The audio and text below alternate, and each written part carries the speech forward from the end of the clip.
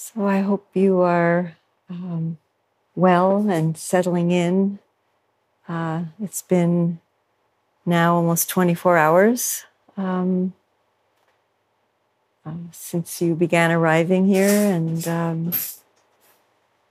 it does take time. It takes time to settle, for the mind to settle. So I encourage you to be patient and just begin again.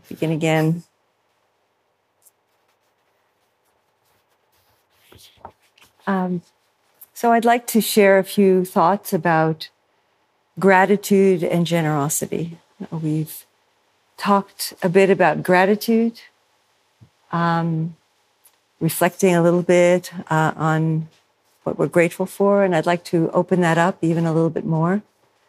And to me, gratitude is very connected to generosity. I think that gratitude, in a way, lays the groundwork for generosity. So what is gratitude? When we say I'm grateful for something, maybe we can unpack it a little bit and explore what does that mean? I think that gratitude is a kind of presence, a quality of presence. When we are grateful, we're noticing something in the present moment and appreciating it, and recognizing the benefit that we are receiving.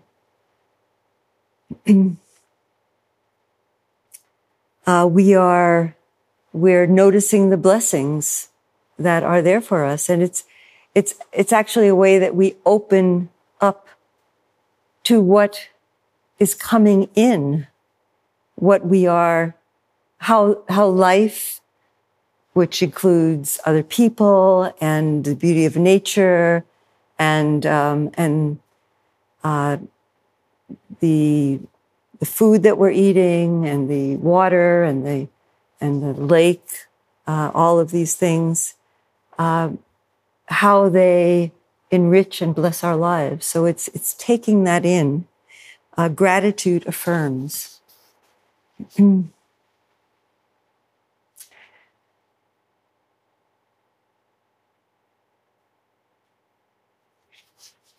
Opening to gratitude, so intentionally bringing an intention to say, what am I grateful for right now? What's evoking gratitude right now for me? And it brings us into a kind of an inquiry as to who we are in this moment, and what and who are we in relationship with. So the inquiry of gratitude brings us beyond. It kind of moves through and maybe dissolves or breaks through to a certain extent that sense of solidity and separateness of self.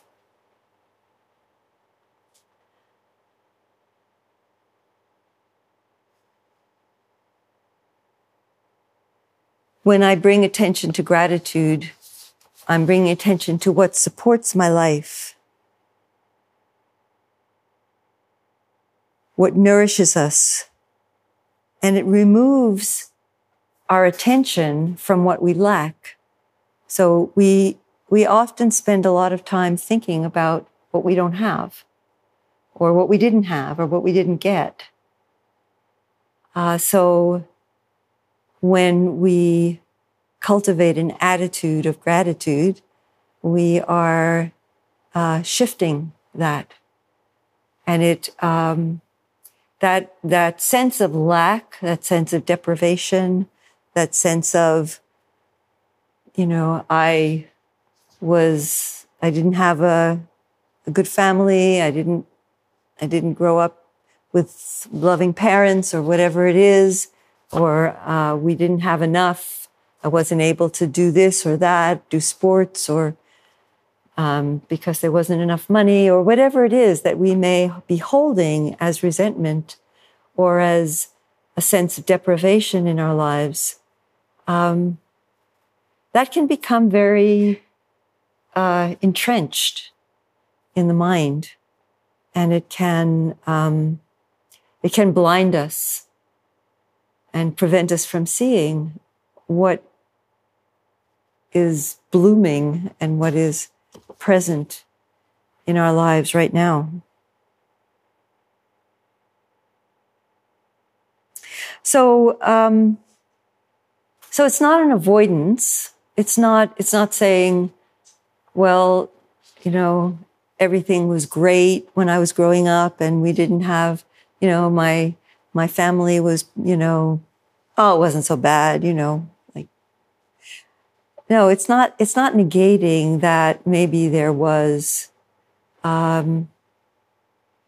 lot perhaps that was, not helpful, not supportive, not nourishing to you, to me,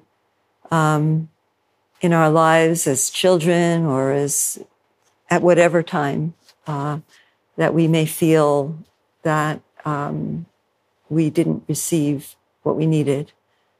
So it doesn't negate that. It doesn't mean that we shouldn't attend to those feelings and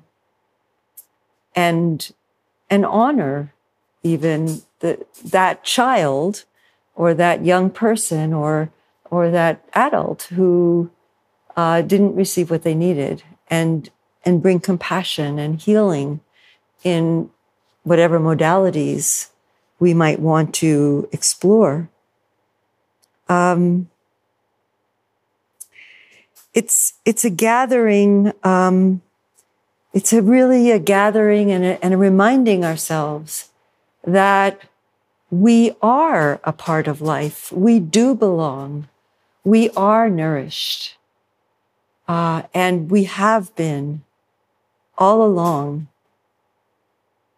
And so, acknowledging that we are supported by life.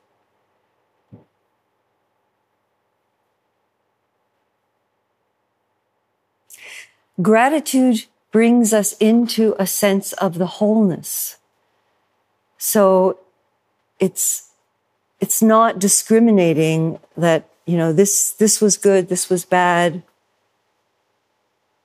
But there's a sense of that life itself in its wholeness is good. It brings us into presence with the beauty and the joy and what is alive for us right now in our lives. And we can even develop gratitude for the painful experiences in our lives. That's a step further. But I have deeply understood that the pain and the suffering that have been part of my life have softened my heart, have enabled me to connect with the suffering of others, to really care, to really want to be a helpful presence to those who are suffering. And so when we connect with our own suffering and really accept it and recognize that we may have even developed as a human being deeper dimensions of being because of that suffering, as a result of that suffering, it can, in a way, be a source of gratitude. It can awaken gratitude.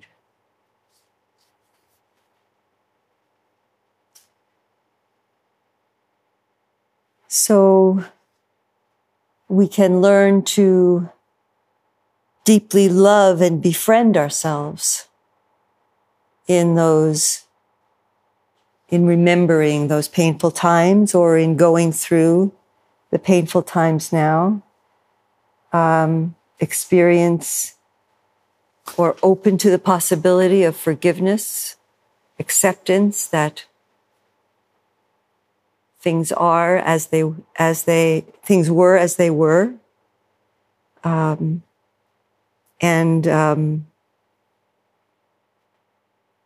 because of the causes and conditions that were there at the time, they couldn't be any other way.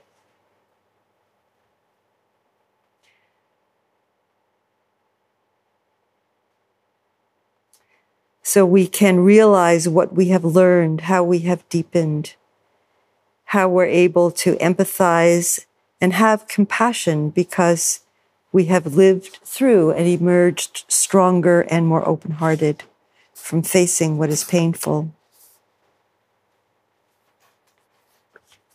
There's a teaching in Tibetan Buddhism. It's one of the contemplations that's given to somebody who's beginning practice. And it's a reflection on the opportunities and blessings of precious human birth. So these are conditions that make it possible for us to receive Dharma teachings. And so having a human body, not being born into a place of war, where there's war happening, or a famine, so that we're continually starving to death, or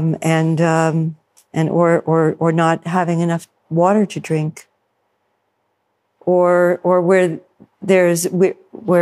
we're not even picked up and held as a baby. So there are human beings that experience that, and it's very, very hard for those people in those moments, in the midst of all that, to begin a Dharma practice, to begin a path toward freedom, toward non-reactivity. I mean, when you're only faced with surviving, that's what we have to do, is to survive. So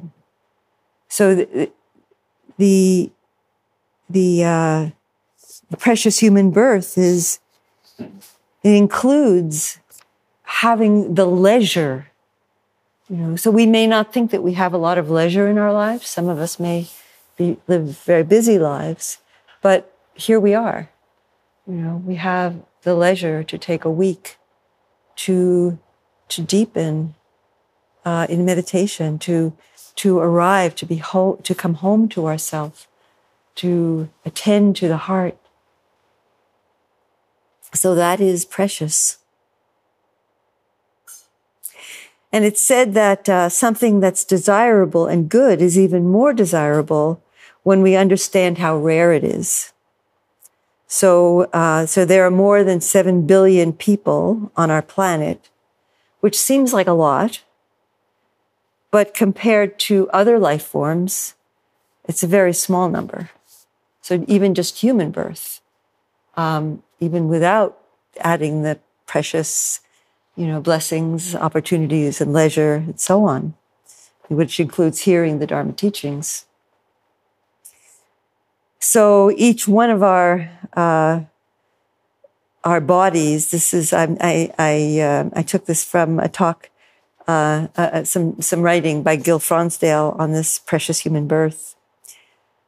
Gil Fronsdale is a wonderful teacher. If you're not familiar with him, he's in Redwood, California.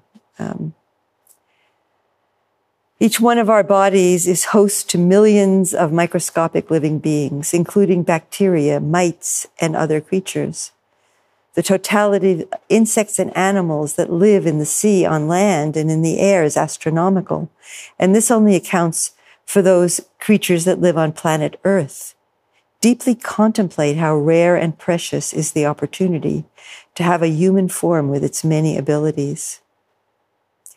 Even more, human consciousness with the capacity to reflect, value, appreciate beauty, make choices, become self-aware, and with the capacity to discover our true relationship with life is unbelievably rare and precious.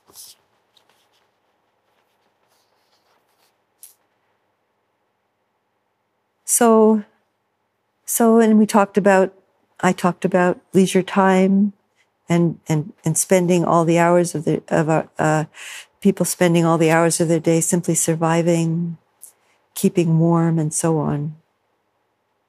So leisure is it's a great privilege that we have, and how do we use it?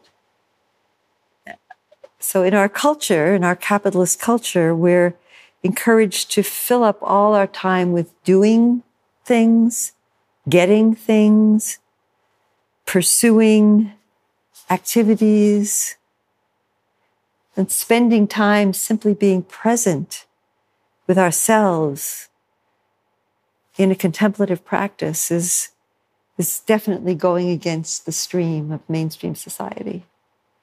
So just taking in, this, we are born again in each moment. Birth and death is something that we consider, Buddhists talk about it as a cycle of being born as a baby and aging and illness and death. But it also is something that happens moment to moment.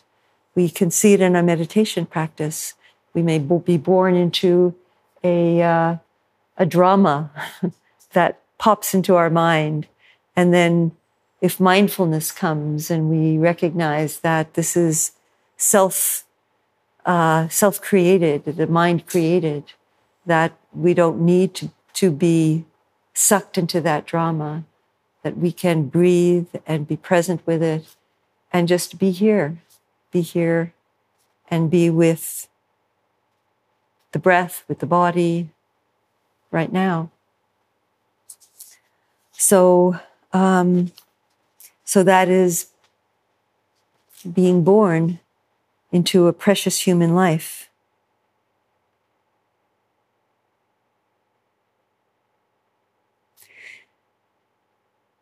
The preciousness of life is having time and circumstance to fulfill what Tsongkhapa, who was one of the great Tibetan masters in the 15th century, Tsongkhapa called our eternal longing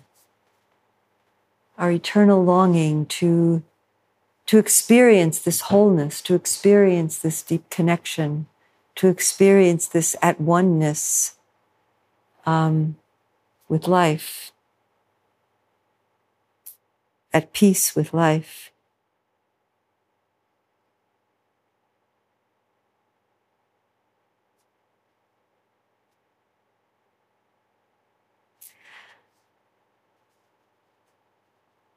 And this gratitude and this engagement with what is good and present and beneficial for ourselves and others in our lives is a blessing in the world. And that brings me to generosity. How, just touching back to what I talked about on the first evening, that we can be, as a community, as individuals, we can be a kind of a presence which speaks to those around us, those with whom we're in contact. One of the things that set the Buddha on his path to awakening, it's called the four heavenly messengers, the four heavenly messengers. And he went out from the protection and seclusion of his very luxurious life and very privileged and protected life. And he witnessed someone who was aging.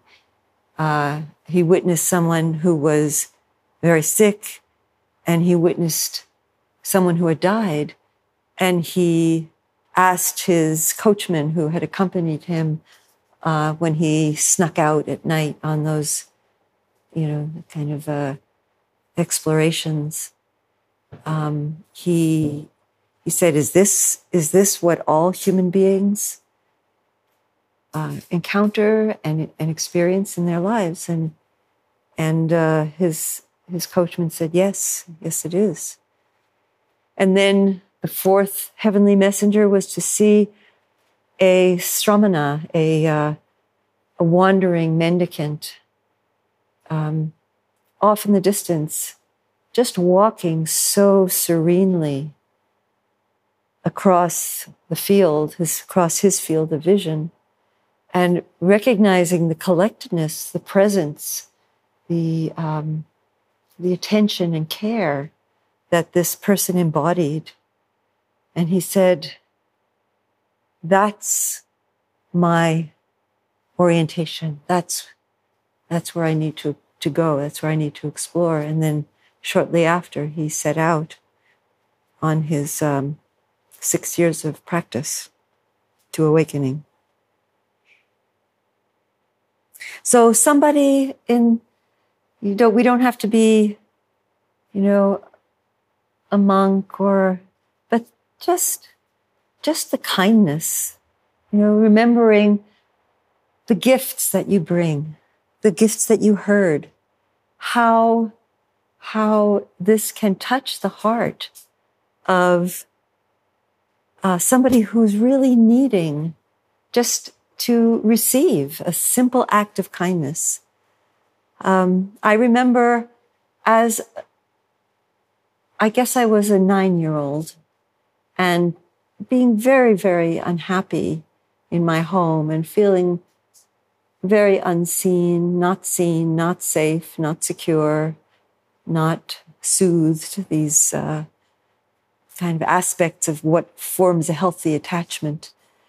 So not having those. And I remember my 3rd grade teacher, Mrs. Bingley, who just had this wonderful smile, and she always seemed to welcome me. And maybe she did it for everybody, I don't know, but somehow in those moments when I saw her smile at me, I felt like there I was, in the spotlight, and Miss Bingley was saying yes. So those little things, those gifts that we talked about, can be so powerful, because I think it planted a seed in me. Just asking ourselves, who has loved me just for being myself? Who in our lives, who in your life has loved you just for being yourself? And to feel the gratitude for that love, which awakens something very deep in us.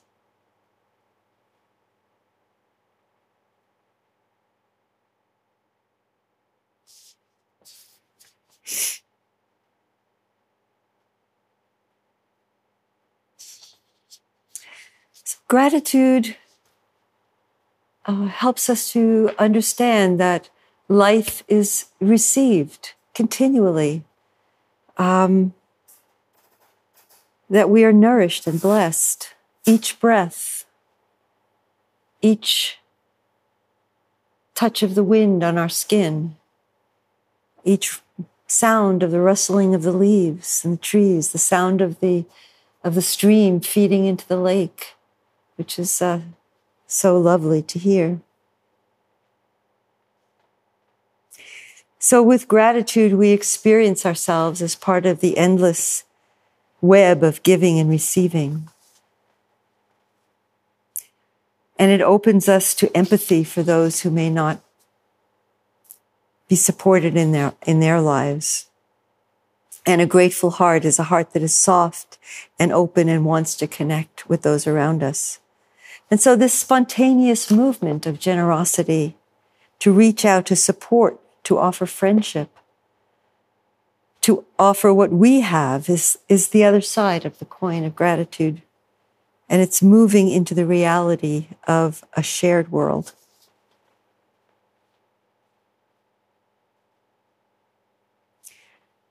And generosity can be healing also for us. It can be healing to how we are in relationship. So again, if we come from this deprivation mindset, and not saying that with any judgment whatsoever, it's well known by this being, I didn't have, and so to open the heart, to share with love and support,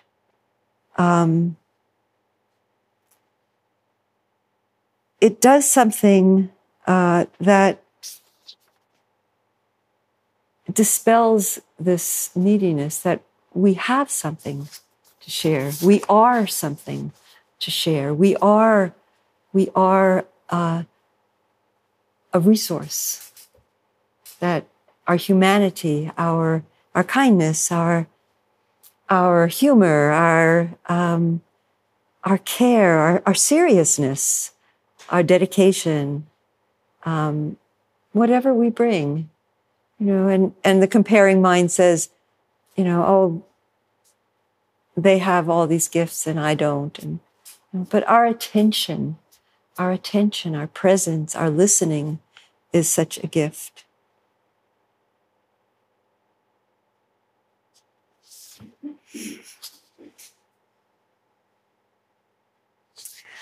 So there's a poem, a very short poem that is one of my favorites. It's by Hafiz, who, now I've forgotten what his Persian, and I think 12th century, but I'm not sure.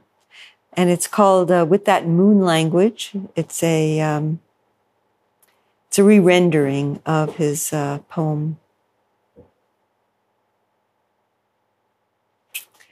Admit something. Everyone you see, you say to them, love me. Of course, you would not do this out loud. Otherwise, someone would call the cops. Still, though, think about this. The great pull in us to connect. Why not become the one who lives with a full moon in each eye that is always saying, with that sweet moon language, what every other eye in this world is dying to hear? I'll read it again. Admit something. Everyone you see, you say to them, love me. Of course, you do not do this out loud.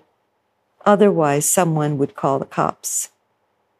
Still, though, think about this great pull in us to connect. Why not become the one who lives with a full moon in each eye?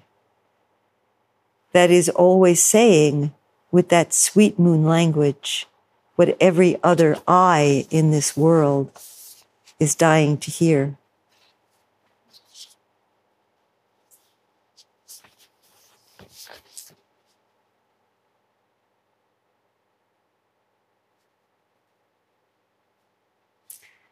So just going back to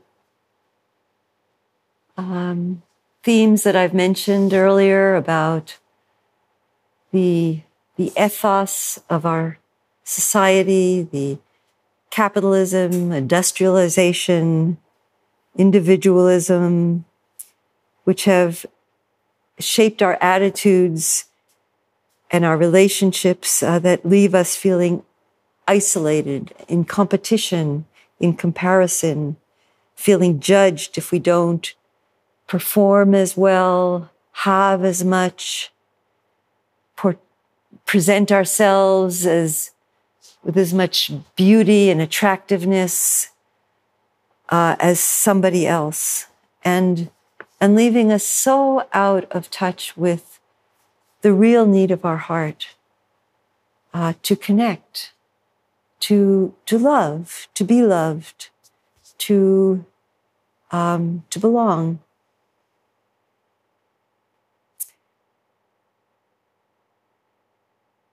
It's a kind of disorientation of the mind, a disorder of the mind.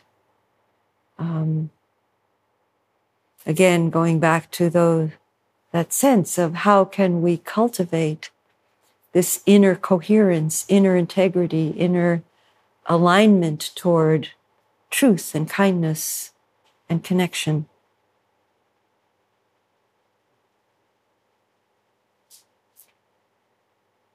And gratitude leads us to feel indebted to others in a wholesome way. So, so I as I arrived yesterday and I was unpacking, and then I came into the hall and I saw how Bibiana had set up everything so nicely, and the boards, and she was so attentive and caring and conscientious. And I felt so grateful. I mean, and Bibiana would say, well, she might say, it's my job. It's what I'm supposed to do. Yes, and I know that the care with which she did it, and I felt so grateful and supported. And so I wanted to tell her, Bibiana, thank you so much for what you did. And I'm now embarrassing her. So. So there's a mutuality of receiving, giving, and so on. It's it brings us into a flow in which we can learn to give freely without expecting something back. Even not expecting back recognition or even thanks. Can we? I mean, it's nice, but sometimes we give something and then we say, I didn't even say thank you. But is that really why we gave it? Did we give it because we wanted to help? Did we give it because we wanted to share what we had? Generosity is a skill that we can develop. So many of these beautiful qualities of heart and mind, we are perhaps, maybe because there's a lack of teaching about cultivation, about bhavana, that we just think, oh, they're such a compassionate person, or they're such a loving person, or they're such a generous person. They must have been born that way. And, who knows, maybe there are people who are born with a kind of sensitivity and perception that make it easier for them. Maybe the early, months and years of their lives were also supportive to those qualities. We can cultivate these qualities, and they bring so much joy to us. The Buddha said that generosity gives joy in 3 ways. Now, maybe I'm stealing a line from Bibiana's Dana talk. This used to be Janet's Dana talk, that at the end of the retreat, that generosity gives, when we have a thought of giving, it's usually accompanied by a feeling of, kind of a joy. That would be nice. And then the act of giving, also, if we go from the thought to the act of giving is also it's mostly joyful. Sometimes, if we're giving something that we're really attached to, there can be that little pull of attachment too. But mostly there's a joy in it. And then the remembering of it. I find this really to be true, that the remembering of it, whatever it was that I was attached to, whether it was, stuff or money or, time, my time, it's gone. And it's, and I have that memory of having given and that connection with that person that I gave to, and that brings joy.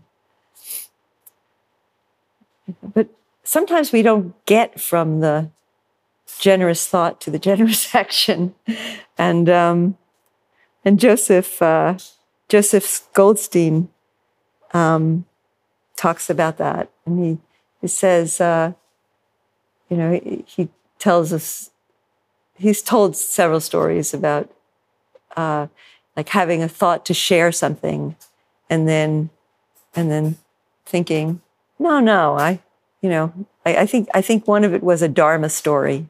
It was like something that happened, and he thought, oh, that really illustrates a point in the Dharma. He thought that I should share that with Sharon Salzberg, because that would really be aligned with how she teaches. And then he thought, no, that happened to me. I'm not going to share that with her, so I'm going to keep it. And then he went back and forth, and finally, when next time he saw Sharon, he just laughed and told her the whole story about what happened and his whole back and forth, and gifted her with this Dharma story so she could use it in her Dharma talks.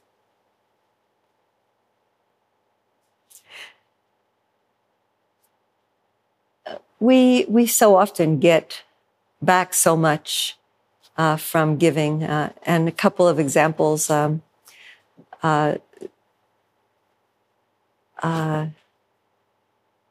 used to, I know Anne has participated in this program. I was just thinking if anybody else had, nobody here. I used to, it's still continuing without me, but I used to go to visit, to meditate in prisons. In a prison, we meditated with inmates in several different prisons over the course of years. And very often, we'd go in the evening, and very often it would be at the end of the day, and I would be just really feeling like the last thing I want to do is get in the car and drive to Laval, and especially in the winter, and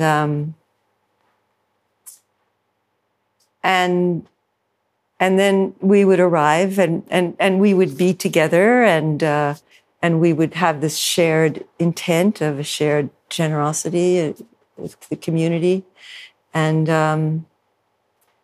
then we would be with the inmates, and of course the inmates who came to these sittings, they were really wanting to use that practice to change their lives, to become more able to be with those impulses that had driven them to create suffering for themselves and for others, to allow those, to recognize and not act on those impulses. So it's such a wonderful practice to teach to people who have gotten into those patterns. And they were so grateful. Yeah, it was just, so this connection of gratitude and generosity. So maybe just take a few minutes to contemplate, the question that I asked earlier in the talk. Who has loved me? Who has just for being who I am? Who has supported me who has seen me and helped me step forth in this life to more skillful, more conscious, more elevated ways of being.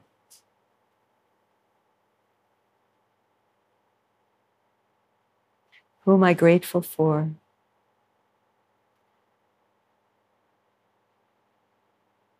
And how has that planted seeds in me which have borne fruits of generosity?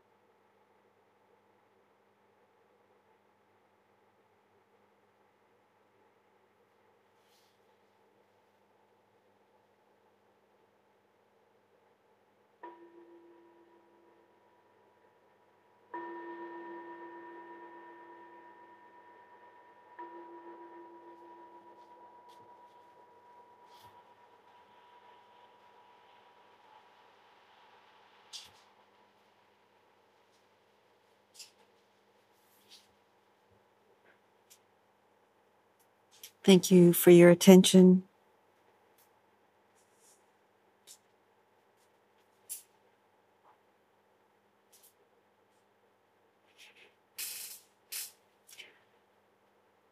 So it's time for walking meditation.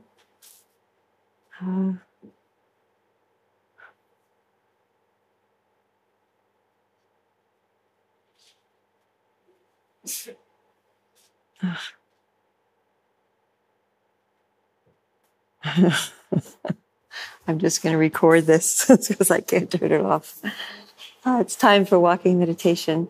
So I think everybody has done walking meditation because nobody stayed back before. So I invite you to explore.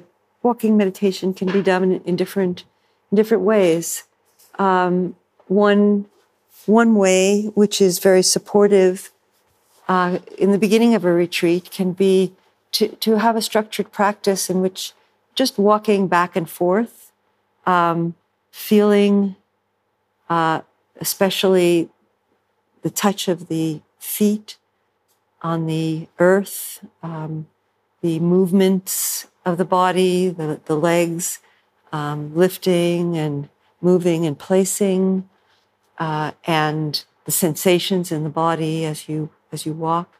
So that can be a really helpful way to collect the mind, to give this kind of framework of you take about 20 paces, 25 paces. You might like between two trees or two rocks or whatever demarcations you use, and just go back and forth, walking and then turning around, pausing, feeling yourself standing on the earth, and then beginning again. And so I encourage you to do that at least, a few times during the walking period. You can maybe you want to walk at a normal pace to begin, and then gradually, if your attention becomes more collected, you might slow down, become more precise in how you experience each moment of you placing your heel and then placing the foot and so on. So you could explore that, play with that, be light about it. It doesn't, again, perfectionist minds don't, it's not helpful. And then other ways are just to walk, to walk around, to have, but if we're not careful, because we do walking in our daily lives, it tends to activate the mind, right? So we walk and we think, we walk and we plan, we walk and we think about, well, what are we going to do next, or where are we going, or so that's why it's helpful to kind of help the mind settle with a more structured practice, and then to walk and then just bring that quality of mindfulness of body to just an ordinary walking, and then later, maybe tomorrow, I'll give some other suggestions for how to incorporate, more of the senses into our walking practice, which can be really helpful also to bring that into daily life. So enjoy your walking. Then you'll come back, and Bibiana will be guiding the meditation at 3:45, and then there'll be another walking practice before supper.